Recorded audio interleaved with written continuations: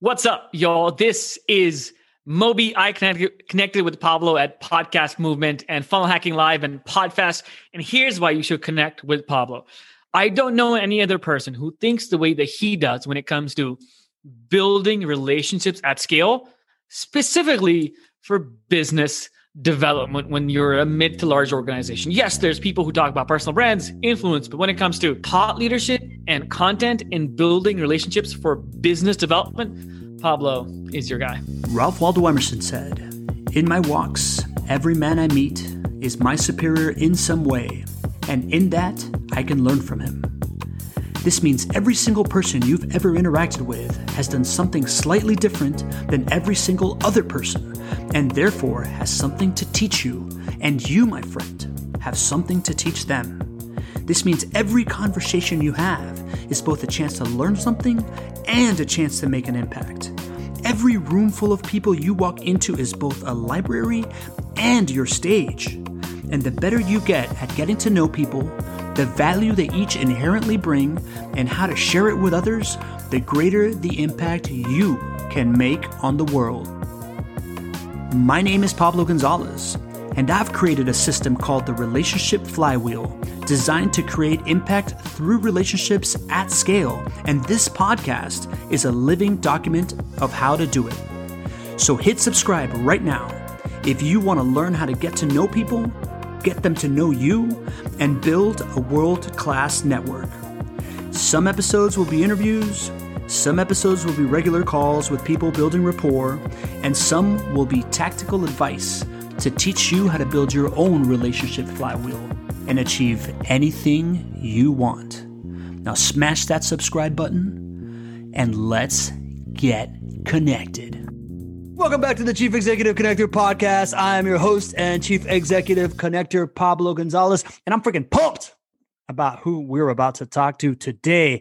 I met Moby at Funnel Hacking Live 2019, where he showed up with his sweet red scarf, and he was just on the side making sweet videos nonstop, just really, really compelling dude. And I have grown a relationship with him for a while based on a weird man crush I've had on him ever since that day. We've collaborated on virtual summits. He has been a guy whose course I've purchased in the past. He is one of the people that I consider my content mentors.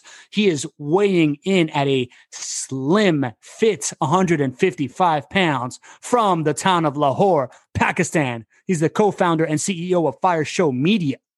Moby. What is up, Pablo? Thank you very much, man. This is a long time coming. This is a long time coming since Funnel Hacking Live. And we've met at like Podcast Movement and Podfest after that, right? Oh, yeah. I feel like after Funnel Hacking Live, I virtual stalked you for a while and, kept on sending you messages and whatnot. And then finally we met. I think we became better friends once we saw each other live the next time, which was that first Podcast Movement, kind of like end of maybe August, September 2019. Yeah, we hung out, we had dinner, and there were some other cool people. That was a good conference, man. That was fun as hell. Was that your first podcasting conference? Had you gone to other podcasting conferences? I had hosted one in Austin, but a smaller one, like 150 people. Yeah. That was a pretty eye-opening thing for me. The idea that I went there very strategically, like, if I can network a bunch of podcasts, because I felt this at Funnel Hacking Live, right? Like at Funnel Hacking Live, a lot of people had online platforms. And then I thought, okay, I just networked my first 100 people with online platforms. If I can go to a podcast conference, everybody has an online platform, and every friend I make is potentially a guest appearance and being able to do my own Radio Row kind of scenario. So I very deliberately struck into that possible, but I found that podcasters are just people I like, man. People that all have something to say, people that are open to collaborate. Had you felt that before? Had you felt community inside the podcast space before that? Not on a national level until I met these people. There's something compelling about people who are out there. I mean, I could say making content, but it's really people who are audacious enough to say, I'm just starting out, I'm starting a business, or I've been in it for 2 years or 20 years. I'm sharing a message. There's something which makes me be like, oh, that's awesome. I'd love to learn more about you. Someone who puts themselves out there, they're just good to watch. Yeah. I like where you're at with it, right? Because it's very different. Somebody that's out there to be an influencer and someone that's out there to start a podcast, right? A podcast, it's like the storytelling of you and people around you, and you're telling some kind of story. Whereas before that, there is the idea of I'm just going to make a bunch of content and call a lot of attention to myself. Like it is a little bit different. And I think the one that skews towards telling stories at scale is the type of person I like to talk to more. Yeah. And there's something vulnerable about a podcast. I don't know what it is, but as a solo podcaster or as a guest, when you share, you can just, I feel like it's easier to share vulnerability on a podcast than it is on video because of the lack of video sometimes.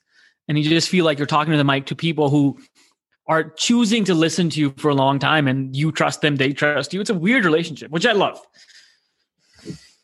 So speaking of vulnerability, Moby, I prepped you for this question, right? Yes. Normally it comes sooner, but my thesis on human connection is the two quickest ways to build rapport with someone is to add value to their life, which I'm sure we're going to do here as I interview you and your brilliant story.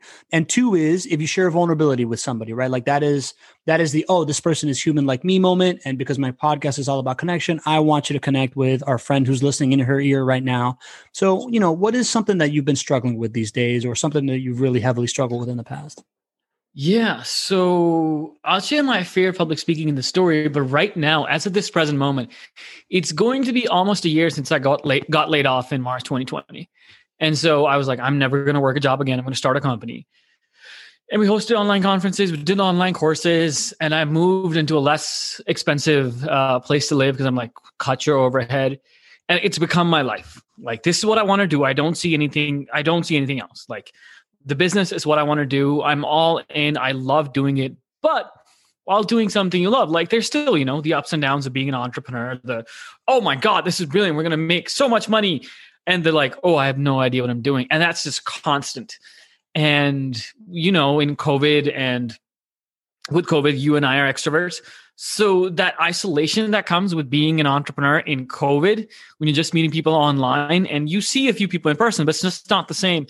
That is a struggle for me to be around people physically who are going through the same things that I am. The ups and downs of entrepreneurs. We're committed. We want to do this, but oh my God, sometimes you just want to sit across from somebody at a table, have a coffee or a beer and just be like, tell me the shit that's going on in your life. Yeah. And I miss that. Yeah. Yeah. I get that, man. The ups and downs of entrepreneurship are such a, what was it? There's this book called like The Hard Thing About Doing Hard Things. And there's like a moment in the book where they're going in there to like save the company for like the 5th time or whatever it is. And the VP of sales like looks at like the founder and goes, that's the fun thing about entrepreneurship. It's that, oh, man, you know what? I haven't said this one in a while, but like he says something along the lines of like, there's only 2 feelings in entrepreneurship. And it's like the complete suicidal death, like want to kill yourself. You're like over it completely. You're done. Or the most exhilarating high that you could possibly feel. But the good news is lack of sleep adds to both of those. That's funny. I like that. Yeah. It's something like that, man. But yeah, dude, I feel you, man. Like I've been describing it lately as you're always either in this like stretching so far that I feel like I'm about to be torn apart to like to then pull it in. And then the moment that you pull it in and you're like, man, I kind of have stuff going on. It's like, how can I stretch out again? Right. So it's like this like constant expand and contract. Is that, do you feel that way? Like how much are the cycles of you feeling good and feeling like, oh my God, I'm way over my head and then coming back? Like, do you have a percentage for that? Oh, wow. I would say I've made an intentional choice to make 30% of my time, like thinking time, where I've got my notebook and I don't have meetings. This is my first meeting of the day. I don't meet people until 11 or 12. And I just take my time to think and strategize and take all the feedback and just think about what's next. That is for me, the contracting and think about time. And I feel good. I feel creative. I feel like we're building something. And then you go out and tell people about your idea. You get customer conversations, you get mentor feedback. And half of the time they're good. And half of the time they're like, you have no idea what you're doing. I'm like, yeah. And you're making things up. And sometimes that goes really well. And sometimes it doesn't. You're like, you sit back at the end of the day, you're like, what do we need to change? I don't know what to change. Am I the right person for this? And it's the cycle. I would say 30% of my time is that, like, oh no. Yeah. But I feel like doubt is good because it leads to questioning yourself. And if you can question yourself, well, even when you feel bad about it, you can come up with better answers. It's just the process of questioning yourself, which just doesn't feel amazing at all. It's like, am I doing the right things? When you have that question in your mind, the next question is, how can I do the right things? What are the right things? When do I do them? How often do we do this? And I find that to be useful. Doubt and insecurity about your position helps you become better. And you can't escape that emotion that is attached with doubting yourself or questioning things. It's part of life, you know? Boom. That's one piece of micro content coming out of this, brother. Boom. Content. Moby, how do you go from being somebody that was afraid of public speaking and still doesn't like to go to karaoke to somebody that looks so cool, having such a good time on camera and is like emceeing events at Podcast Movement and is doing all this fly ass shit? Talk to me about that. I can't believe you still remember the fact that I don't do karaoke. you still remember that, because that's the one thing I do not do. I do not get on stage and do karaoke. I'm so afraid of it. So I don't know if you were ever in that position, but I had an extreme fear of public speaking. Like my body would clamp up. The idea of giving a talk a month in the future, I would get a ball of anxiety in my stomach and it would not let go. And the idea of getting in front of 10 people and sharing what I wanted to. Will I look stupid? What will people think? Will I come across as just not knowing what I'm talking about? My hands would shake at one time, and I've heard my voice shake in a presentation. Mm-hmm. And so once I started working at Dell, my first professional foray, it was like, okay, I got to do everything I can. So I did improv classes. So I went into improv class, a comedy, just learning. I took every chance that I got to actually say, yo, I'm going to do this presentation. Yes, I would love to. And I would try to go all in, make a deck, stand up, dress up, and just do every single thing. I started joining Toastmasters, which is an international organization helping people speak. The first time when Toastmasters, right? It was an hour-long meeting. There were about 30 people in the room, which is big for Toastmasters. This was a Dell Toastmasters. And, you don't speak the first time. Yeah, you're just there to watch. But there's a section in the end, which is called Hot Topics or something, which is that they pull Table Table topics. Yes. They pulled something out of a hat and they're like, oh, talk about this. And there are a few questions that people asked and people volunteered, right? People were like, I'll talk about this. And I remember sitting there just looking at these people and my back was drenched in sweat. This was 2015. I was just like, oh my God, how will I do this? Somebody talked about the economy of Texas. And I was like, I'm an economics major and I have no idea what to say right now. And I took that, I just faced that fear again and again and again with the help of others, right? It was people in Toastmasters. My boss, improv teachers, I just metaphorically was like, hey, hold my hand while I go through this. And so many people held my hand while I was going through this process of facing my fear. Like so many improv teachers, Toastmasters people, friends, people who gave me opportunities to speak. I can't say that I did it alone. I did it because people were willing to, maybe this phrase works, hold space for me in that and let me be myself and go through that fear over time. And now I cannot get enough of it. Once you face down a fear that you've had for a long time and you look at it and you're like, this is not so bad, you enjoy it. That gives me hope that we're within 12 months of you enjoying karaoke, which I will enjoy very much. That's cool, man. I guess a lot of people feel that fear for public speaking. Yeah. Yet they don't invest the requisite energy into that, right? Like to answer your question, I've never really felt that, man. So I don't empathize with that, right? Like I've always been like, I wanted to be the star in the play and drama and whatever growing up. And while giving some speeches in front of the student assembly as student body vice president, like I'd feel my leg shaking. It was never one of these things where I was just like, I don't want to do this, right? Like I always kind of relish the attention, but your story is much more common. Your story is of this like completely dreading it and whatever. What was the, people move towards pleasure or away from pain? What was the thing that made you move into, I'm gonna do Toastmasters. I'm gonna sign up for improv. Like what made you take action? Was it a pain or a pleasure? It was a fiction book. There's a book series called Emperor of Thorns. It's got 3 books in it. It's about, it's like Lord of the Rings, Game of Thrones style fantasy. And the guy, the main character, starts off at 16 and he's a complete psychopath. Like literally, not sociopath, not deranged, psychopath. And what was interesting in that book is it's a very stream of consciousness book. He does horrible things to people. He's not a good person. But there was this, I saw this again and again in that book. He would describe his fear as he was doing something and he would still do the thing that he was so afraid of. And he jumped into opportunities and situations. And what stuck out for me was not the fact that he did those things, but he did those things when he was feeling absolute fear.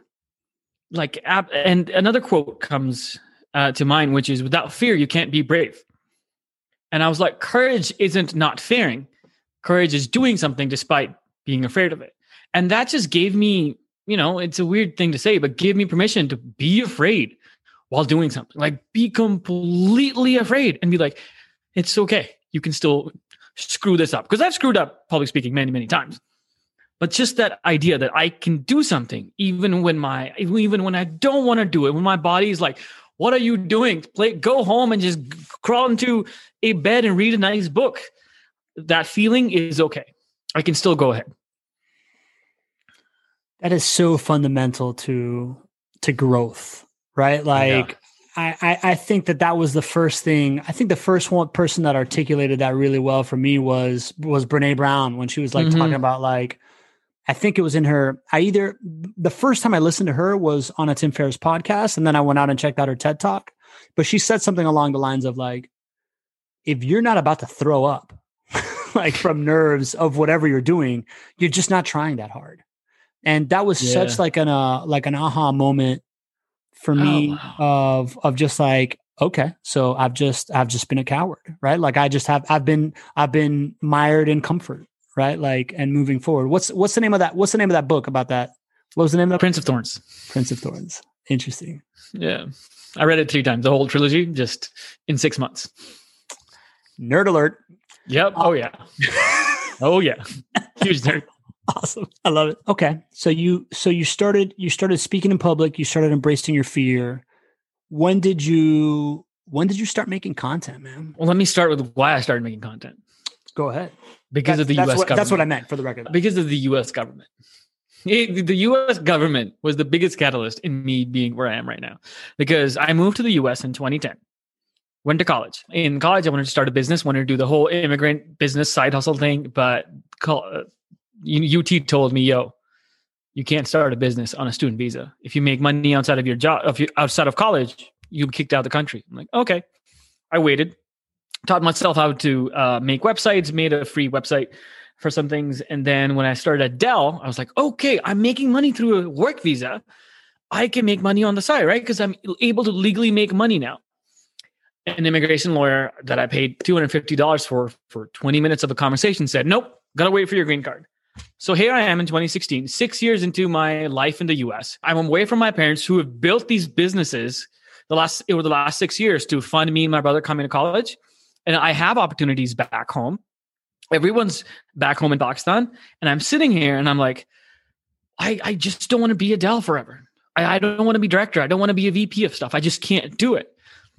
What do I do with my life? Because I can't legally make money. I can't have a business on the side. And I was listening to, this was like a Wednesday afternoon at like 7, I was making chicken really badly in my kitchen, listening to Tim Ferriss's first episode. And he was horrible in it. He had ums and uhs and stutters. The audio quality was in, and they got drunk in the middle of it. And so I was like, wait, I can start a podcast. I was like, the US government can't kick me out for making a podcast, right? If I want to start a business and all I can do is wait before I can do it, what if I just start learning right now and build a personal brand around it? I didn't even know what a personal brand really meant. But I was like, okay, I'm going to learn from people by interviewing them on a podcast. And hopefully in a few years, I'll get my green card and we'll see what happens. And we'll see what happens turn into this. That's how I got my start. That's so smart, man. Like number one, take the immigrant piece out of it, right? The idea that build it before you need it is so instrumental to me in like everything, right? Like whether it's networking, making content, personal brand, right? Like I talk to so many people, as I'm sure you do too, right? Like what, because we live this life and we have gone out on our own. There is people from our past life that are like, bro, you know, you become the person that they go to when they're like, I'm thinking about making this leap. Mm-hmm. And I don't know if you see this, man, but I see a lot of people like, yeah, man, I'm just gonna go. I'm just gonna do it. Like it's so much sexier to just make the leap and tell yourself that you're just like burning all caution to the wind. When the move is, you can start right now. Like you can start creating content. You can start building a network. You can start researching, getting curious, building a following, getting a top of funnel going before you actually take that leap. And you can do it in a way that still serves your job and it still serves what you're doing. Like there is this like middle ground between side hustle, your own company, quitting your job, staying in your job, that kind of serves everything, right? Like, tell me about that. Like, were you, while you started making content, did you see it manifest in opportunities within your own company as well? In no way. Yes. And let me add a quote to what you said. My co-founder said this to me, Monday, 2 days ago. I was like, yo, man, this is taking so long. We're building these systems and, you know, we're selling services packages for the first time. It's only been 6 weeks since we started doing it. And he said something. I was like, oh yeah, that's just good. I like that. He says it takes a while to build the unbuilt.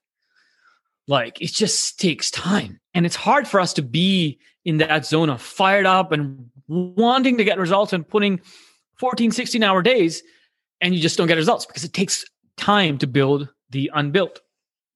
And I really like that. As I was talking, I realized I just forgot your question. No, I was just asking, like I completely agree with you, right? Like I think to get anything off the ground, it takes like 1 to 2 years, right? Like this is my second business that I have built, and it's end of year 2, shit starts coming together, right? So like if I could have started prior to this, then better, you know, right? Like you don't have to rip the Band-Aid off completely. Mm-hmm. I was just kind of asking of that in between period, right? Of the time when you were still working for Dell, making content, building up a reputation, if you were able to reverse engineer the benefits that you were getting from what you were doing on the side with the benefits of what your current situation was before having to be like completely about your next step. Yeah. So I was honestly in the start, the first 2 years of making content, I was chasing a feeling of like, oh, it's just so creative. I love to interview people. I love to learn from them. Because honestly, I didn't have a way out. If I left Dell, I would have lost my green card application. If I changed jobs into marketing, I would have lost my green card application. If I changed jobs within Dell to another engineering position, I would have had to restart my green card position. So I was really stuck. And I was just trying to get fulfillment from this in the start. Over time, as my green card process date got closer and closer, which was still ambiguous, that's when I was like, what could I do with this? And, you know, I went to ClickFunnels, was the Funnel Hacking Live, was like, I should make a course. And I had the idea for the course that you actually bought on the side of the hotel. And I was just writing down my notebook, 15-day video bootcamp, which turned into 2-week content bootcamp. It's like, I want to teach people how to build their personal brand. It took me 3 years. And the process, honestly, I was a miserable wreck for the last 30% of my time in the green card because I felt like I was hitting a wall. Like I interviewed the mayor, director of South by Southwest. Nothing was exciting anymore for a long time, for like 6 to 12 months. I just felt like I was doing the same thing again and again, and I wasn't making any more money. I was putting my money into the podcast. I was going to conferences, and my income was limited. And dude, I had a panic attack in Vegas at a bachelor party. Like I hated my job so much. I went to a bachelor party, and the next day, super hungover at like 4, I had a panic attack. Like I'm like, what am I doing with my life? I need to do something. And I wasn't super happy for a long time. It ruined my mental health. I gained weight, had that panic attack, ruined a relationship. And it's all these, you know, the process taught me everything I needed to know. It was what I needed to go through.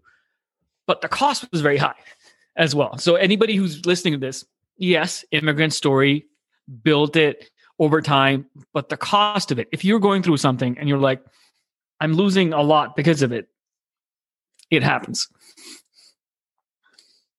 Yeah. Yeah, man. I mean, like, to be an entrepreneur is, and I hate, man, it's so weird. Like, I've never really pontificated on, the entrepreneurship and blah, blah, blah. You know what I'm saying? Like, I've never, because I've very recently started kind of giving myself credit for the gumption it takes to kind of like pull these moves off. Like, I've just kind of been like, well, of course I'm just doing this because this is what's supposed to be happening. Right. The more I think about it, the more it's kind of nuts, man. Like the idea that you are good enough to call your own shots at all times and you don't need somebody else to be directing that ship. When you look at the statistics, not a lot of people have the ability to do that and pull it off well. Right? So to think that you can do it is in itself a pretty audacious goal. So if you're trying to accomplish something so audacious, it's going to have a high cost, right? I mean, you know, like there's no great thing that you can accomplish without great sacrifice, right? Like Michael Phelps didn't become Michael Phelps because he just like decided he can swim a couple of times a year, right? Like it's like, and like LeBron James spends like $10 million a year on his body, right? You know, like that type of stuff, right?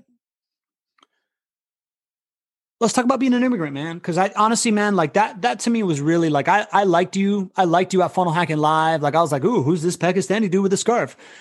But then following your saga of the immigrant process was really what drew me to you. Because I haven't lived that, but I've been very up close and personal with a lot of Venezuelans that have lived that kind of thing. I also think that Venezuelans make great entrepreneurs because they've been raised in a escalating scarcity mentality. And all of a sudden when they come to the US, they're like, I can do all this stuff. They just fucking crush. Right. So tell me about how much of your entrepreneurial gumption is cultural Pakistan? How much do you think has been shaped by living in the US? What's your outlook on all that stuff?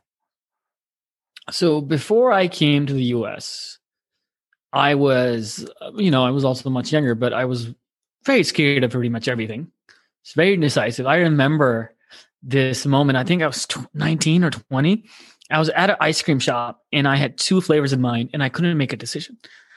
It was like the opportunity cost. I was a very scared guy. And the thing about the US, which I love, is that first off, you have the ability to try new things if you invest time or money in it.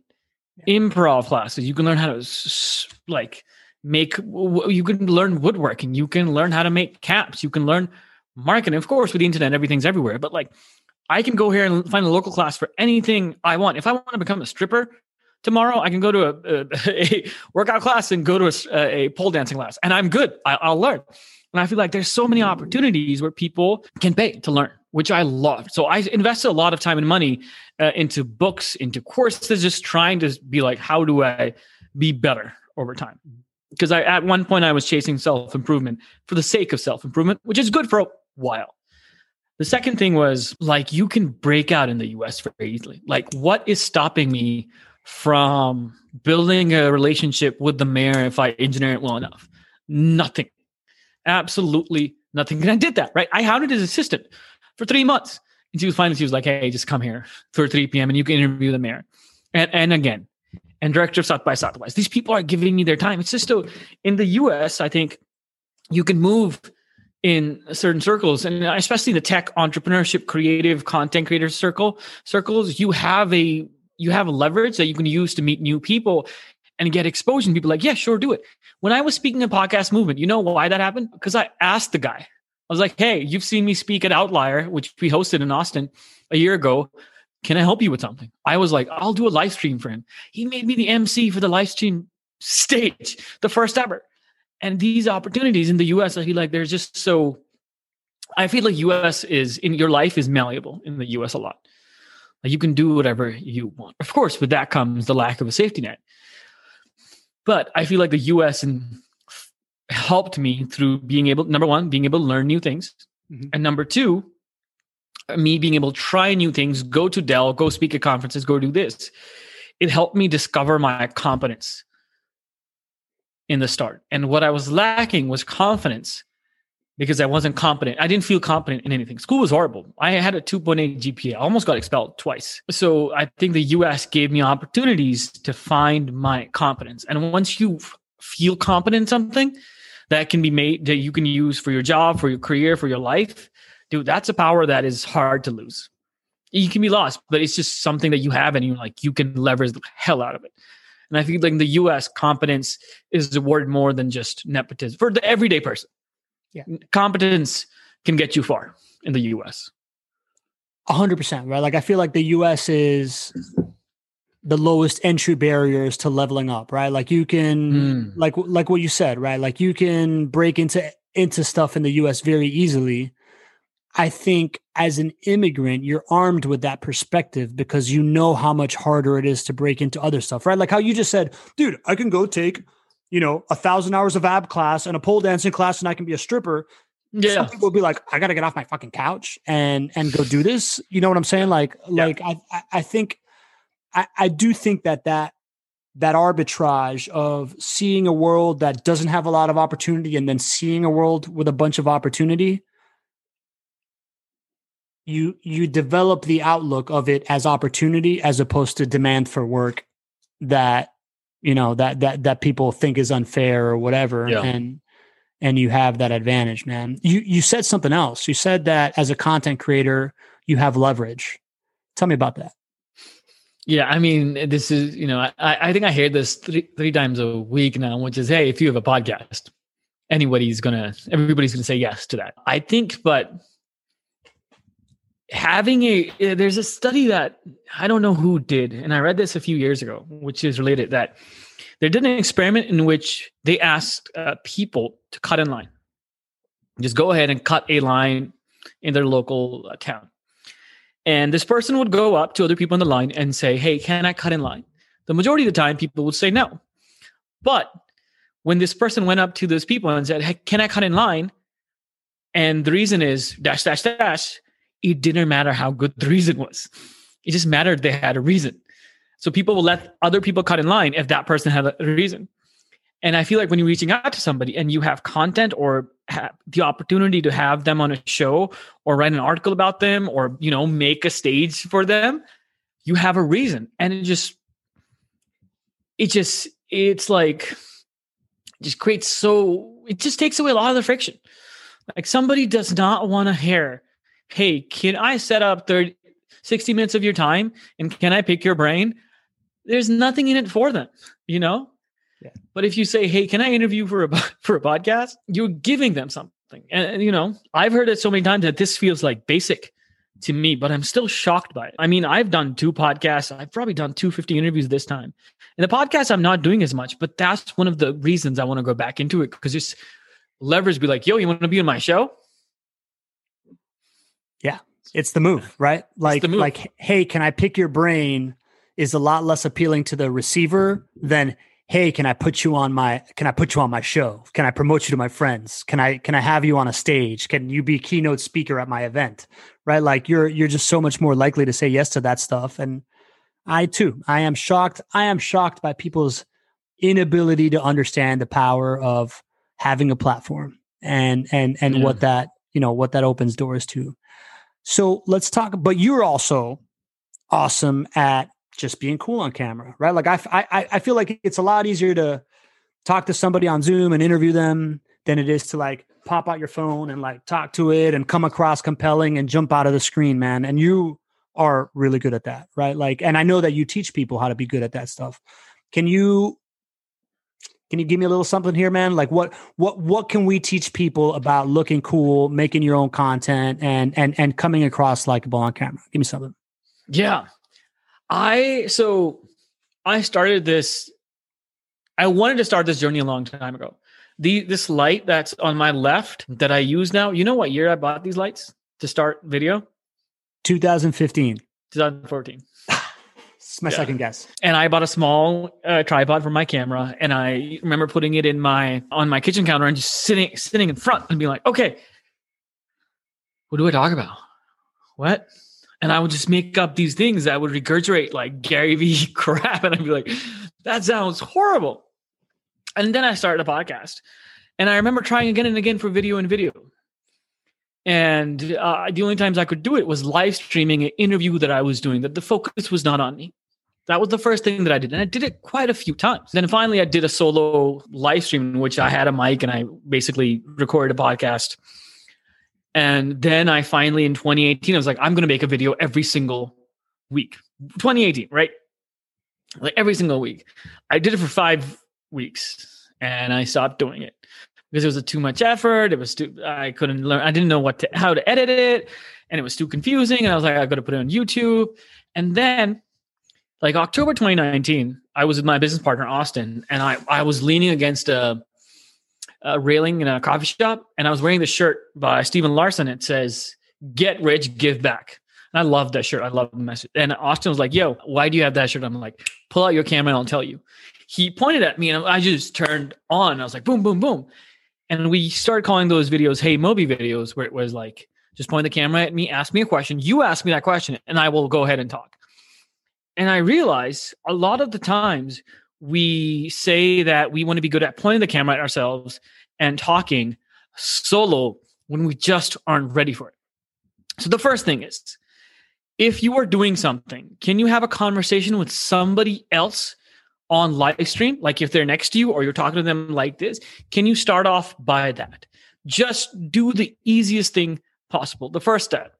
Don't worry about being awesome on camera. Don't worry about sounding very smart. Have a conversation with somebody on camera and put it all on them. And they're relying on you to hold space for them as the interviewer. And you're relying on them to basically sound smart. And you're just being like, yep. And then second, after you are past that and you want to talk on camera, I would say find a method that works best for you.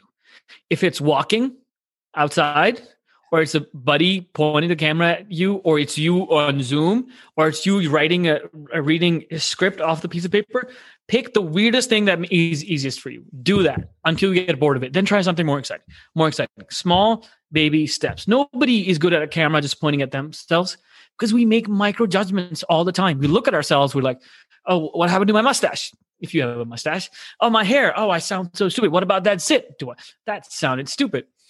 And just doing the small thing again and again until you're bored of it will, over time, make you better at it.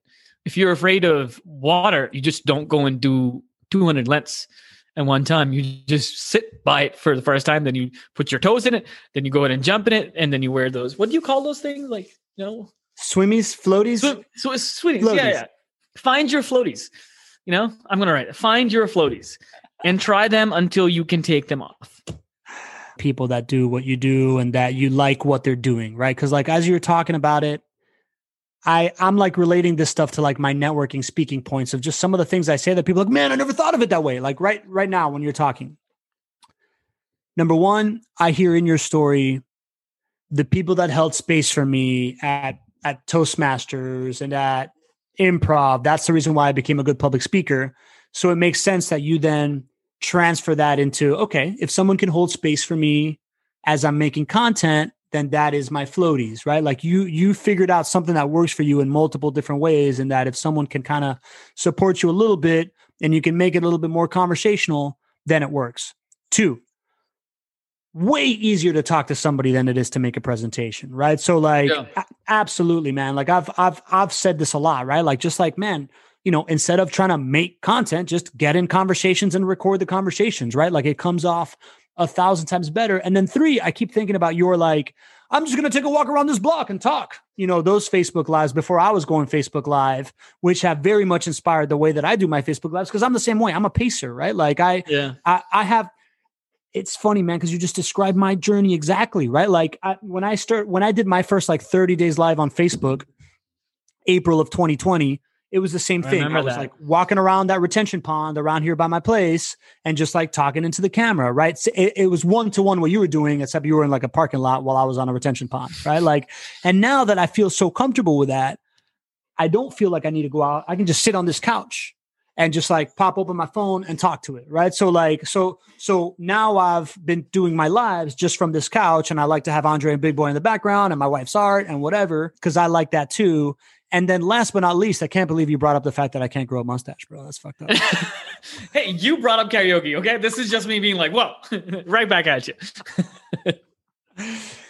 But I love it, man. So what does your business look like right now, Moby? What are you helping people do? Talk me through it a little bit. Yeah. So, when I got my green card in 2019, I was like, okay, I got to quit Dell. I'm really not happy here. I got to quit. I made a course. It was not a bad launch. We did about 5-6K in sales, which is not bad. Thank you for being our supporter. So then I started working with Austin Larson, who's fantastic, amazing dude, honestly. Yeah. Solid man.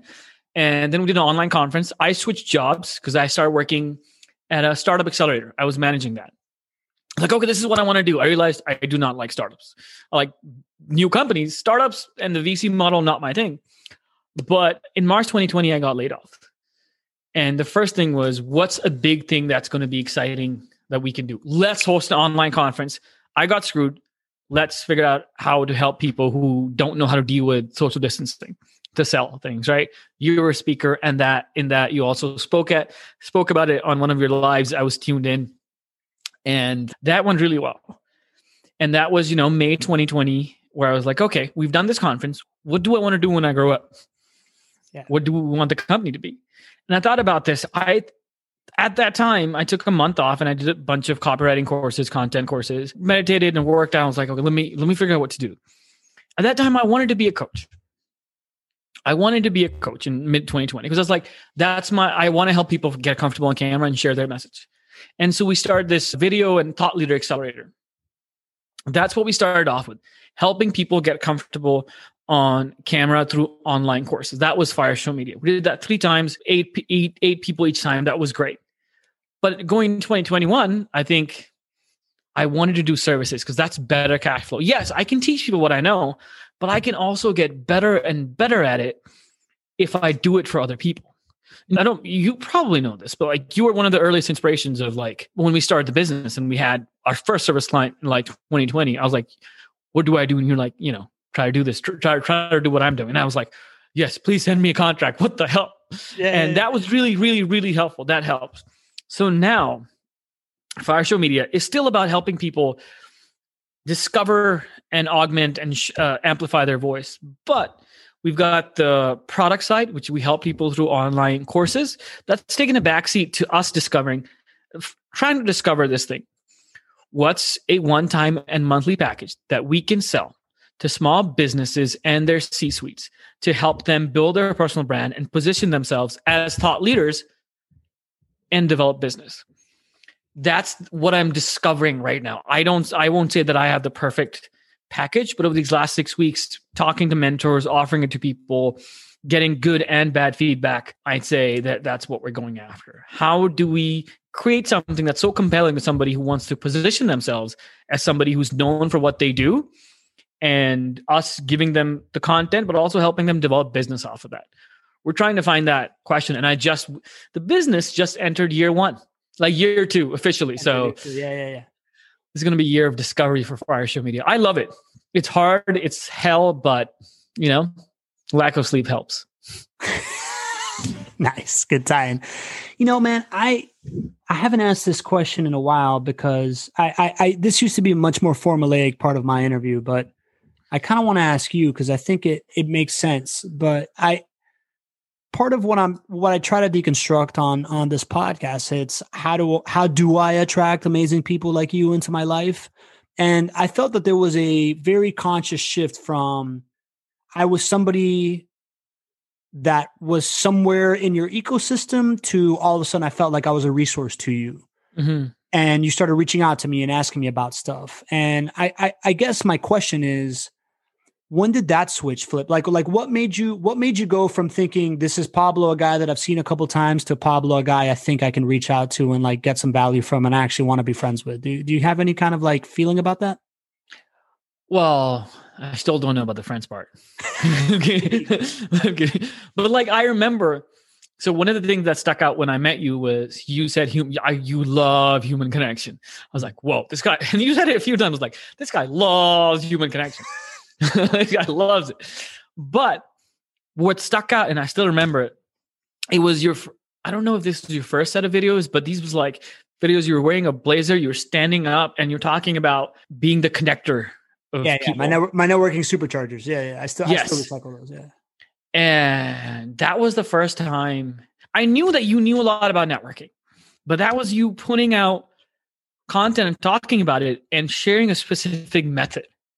That just, I mean, it really didn't have an effect on me wanting to be friends with you, because that just came about because we started talking. But that, in my mind, from an outside perspective, that just made your authority go from, oh, cool, he says he knows about this thing, to boom, he's got some tactics and tools and methods that he shares about the things that he says he knows. You were demonstrating value. And that jumps out at me. I was like, and that's what makes me think of a thought leader, is somebody like, for example, when I met you, you were all about it and you talked about it and you had these concepts and you were talking to them about them one-on-one.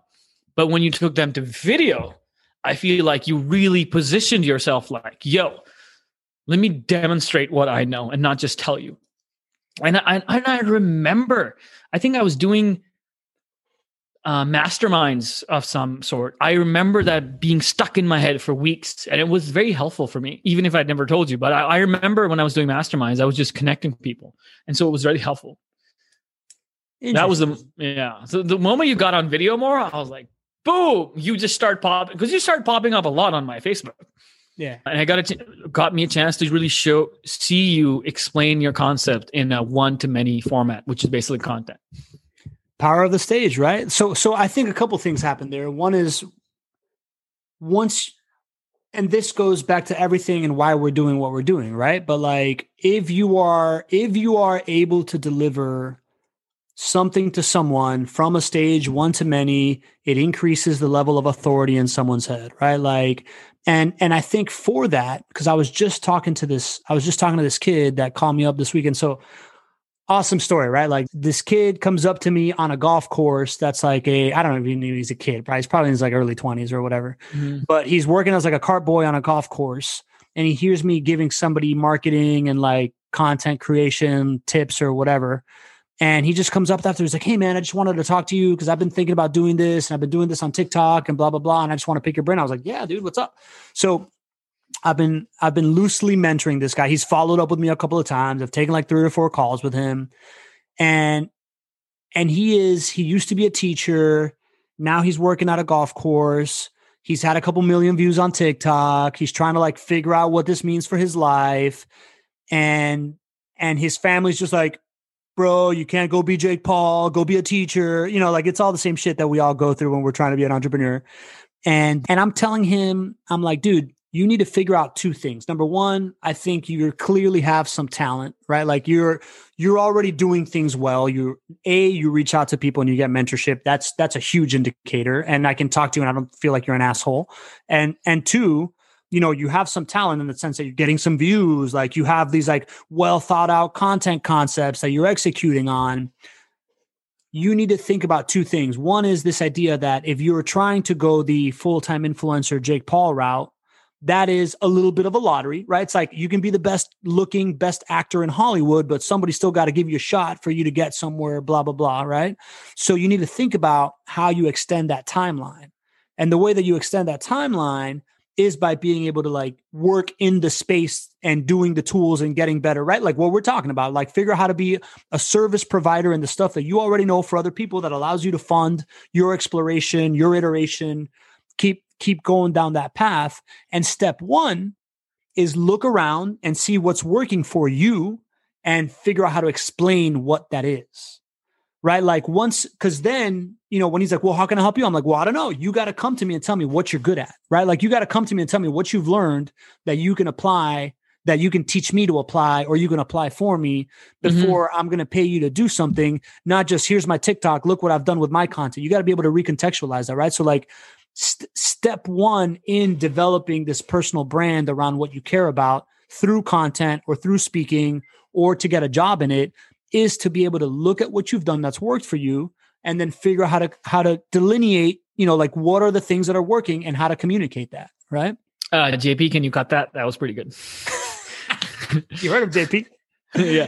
No, that's really, really well put, because I think we take for granted the things that we do for ourselves, which, a lot of people out there, basic as hell. This is what a 1080 by whatever, 1024, whatever this is, making it square, right? That's a basic thing that you and I know. But at one time we didn't. Other people don't know that. How to add captions. For some people, that's like, I have no idea how to do it. Music, where to get free music? We don't know. I think as we go on our journey of, learning how to do things, we take the other things for granted. Like we take those things for granted. And we're like, oh, everybody knows how to do that. And we don't think it's valuable to people. So I love that advice to that kid. Figure out what you're doing. And I'm sure somebody out there wants it. One of my clients, I make, we make her content, we make her quote cards, we make all of it. And she doesn't know we had to teach her how to use Zoom. Right? And these things that I thought like, that I would be helping someone with, I didn't think I would at one time. I was like, everyone knows how to do it. They don't need my help. But there's so many people who need help. And great advice, dude. Thanks, man. It ties into everything I believe in. The whole everybody has value, right? Like it's like everybody has some kind of value. The key is to be able to recognize it and share it, right? So that's what led me everywhere, right? It's this idea that once I started acknowledging it in other people, I was like, oh shit, I got some value too, right? I'm able to figure that out and share that. So I'm glad it's landed on you, bro. You ready for the lightning round? Let's do it. All right, let's go. What is your favorite restaurant? Where is it? And what do you order? Madam Mam's Beef Penang Curry. Yeah, I've done that for like 8 years. It's a Thai restaurant in Austin. Oh my God, I love it. It's not the best, but I love it. Okay, well, then I'm not even going to take a note of it. Madame Ann's Beef Curry in Austin, Texas. Got you. What content are you most into right now? I'm listening to, Green Lights by Matthew McConaughey. I've heard good things. And it's this weird, it's not a self-help book. It's not a story. It's kind of like a storybook of his life. And I'm listening to it, and it's not like I'm just picking up random things. I'm learning about somebody else, and it's refreshing to learn something, to just go through a piece of content without being like, what is this going to give me? I mean, I'm reading a LinkedIn book, but like right now I'm reading The Green Lights by Matthew McConaughey. What has it given you so far? Have you learned anything in specific from Green Lights? Or are you it's just okay kind to of be weird as hell. It's okay to be weird as hell. Well, all right. What is something you were sure about in your 20s that you no longer believe? That it was important to go out every Thursday, Friday, Saturday. No. It was important to go out every weekend to have a fun life. And now I'm like, I spent one Saturday alone. And I was like, oh, this is amazing. Oh my God. Perfect example of something that is really valuable to know that you just automatically assume people already figured out. Yeah, totally, bro. I can't agree more. I love going to sleep at fucking 8:30 p.m. on a Friday night. Oh my God. It's the best. Why? Right. Yeah. What's your favorite piece of advice that you've ever received, or your like go-to advice you like to give people? There's this quote. I'm gonna do a quote, which was, I read this in a fiction book because I read fiction. I'm a major nerd, dude. I read so much fiction. It was a general in a book who said self-control is armor, and if necessary, a weapon. And I've been thinking about this a long time. I still haven't processed it, but to me, I am then impulsive, emotional, go, and then stop and just rest for a moment. I can be called, I probably said reckless, but that was good for me to know, like, hey, learn how to think and use that pause muscle to deploy at the right time, because your natural tendencies, whether that's to go be impulsive or go and think deeply, whatever that is, use it, leverage it, but don't let it control you.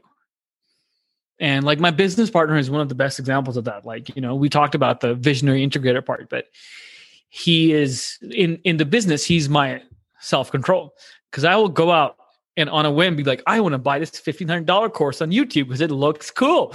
Oh my God, it's only going to be open for 2 more days. Oh my. So he's my self-control in that. But I just love that quote. Self-control is armor, and if necessary, a weapon.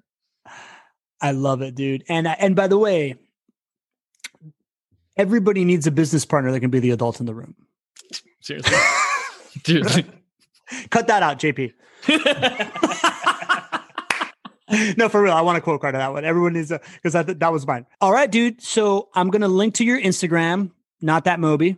I'm going to link to fireshowmedia.com. I'm going to link to your LinkedIn. Follow this man. This guy, like, you're a great follow on social media, dude. You're one of my favorite follows on social media right off the bat.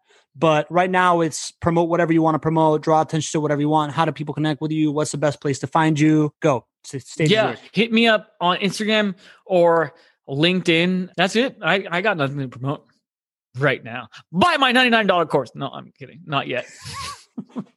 Hey, I bought a course from you. No regrets. No regrets. Yeah. Last question I ask everybody, Moby, is where do you find community? I find community. In the start, I was going through a lot of meetups and just meeting a lot of people. Like, it was volume. And over time, I've developed these key relationships with people. And it's weird. Like, a lot of my close friends have met each other once, if at all. It's usually on my birthday. Like, my best friends don't know each other much. And I now find community through these relationships that I had for a few years, like you, or like I've talked about Mark and Nathan, or friends that I've known in different parts of my life. And out of the 10, 15 people that I knew at one time, or from that group or from that event, they've stuck out. So I've got these loose connection of people that I talk to, and the pandemic really helped. Like, who did I want to have connection with this year for entire 12 months? Who would I not miss, and who would I actually want to have a conversation with? So those people, I've stuck with them this year. All right, man. I'm glad I snuck in there during the pandemic, man. Moby, I'm glad we finally did this, bro. Like, you didn't mention this before, but this is the second time we do content together because we did your virtual summit, and I turned that piece into one of my pep tracks. I don't know if you know that, right? Like, I know. So very, very high up there in the honor list. I'm just glad to call you a friend, man. Like, I for whatever reason, I strangely liked you more than I needed to from the moment that I met you, and you've only grown on me since. And I'm glad that I can give back to you in a certain way, because your story and the way that you show up online inspired me to show up online, which has greatly affected my journey. I can't wait till South by Southwest is back so I can be one of the 50,000 people that can hit you up for like a hookup during that time, because I'm going to do it. Yep. And be prepared. Like Uncle Scar said in The Lion King, be prepared. Be prepared. And dude, I'm excited for the future of our relationship, man. Thanks for being my friend, man. Like, this is awesome. You're the man. I appreciate it, man. I can't wait for either South by or like Podcast Movement in wherever that is when I see you next. It's going to be fun. It's going to be fun. I want to float to Guadalupe with you, bro. Have you done that? Oh, dude. Yes. I got really burnt and really drunk. Awesome. Yeah. The key to building your relationship flywheel will rely in your ability to design and build your own stage where you can have conversations with people, getting to know them, understanding their value, and sharing it to the world. This is the service that I offer, and I offer it to $100 million companies where we're setting record-breaking sales goals with it. If you want to know more about that, go to connectwithpablo.com. If you're just an individual that wants to build it, subscribe to this podcast and subscribe to my email list on my website, because coming soon is a community where I'm going to teach this to you personally. Go to connectwithpablo.com.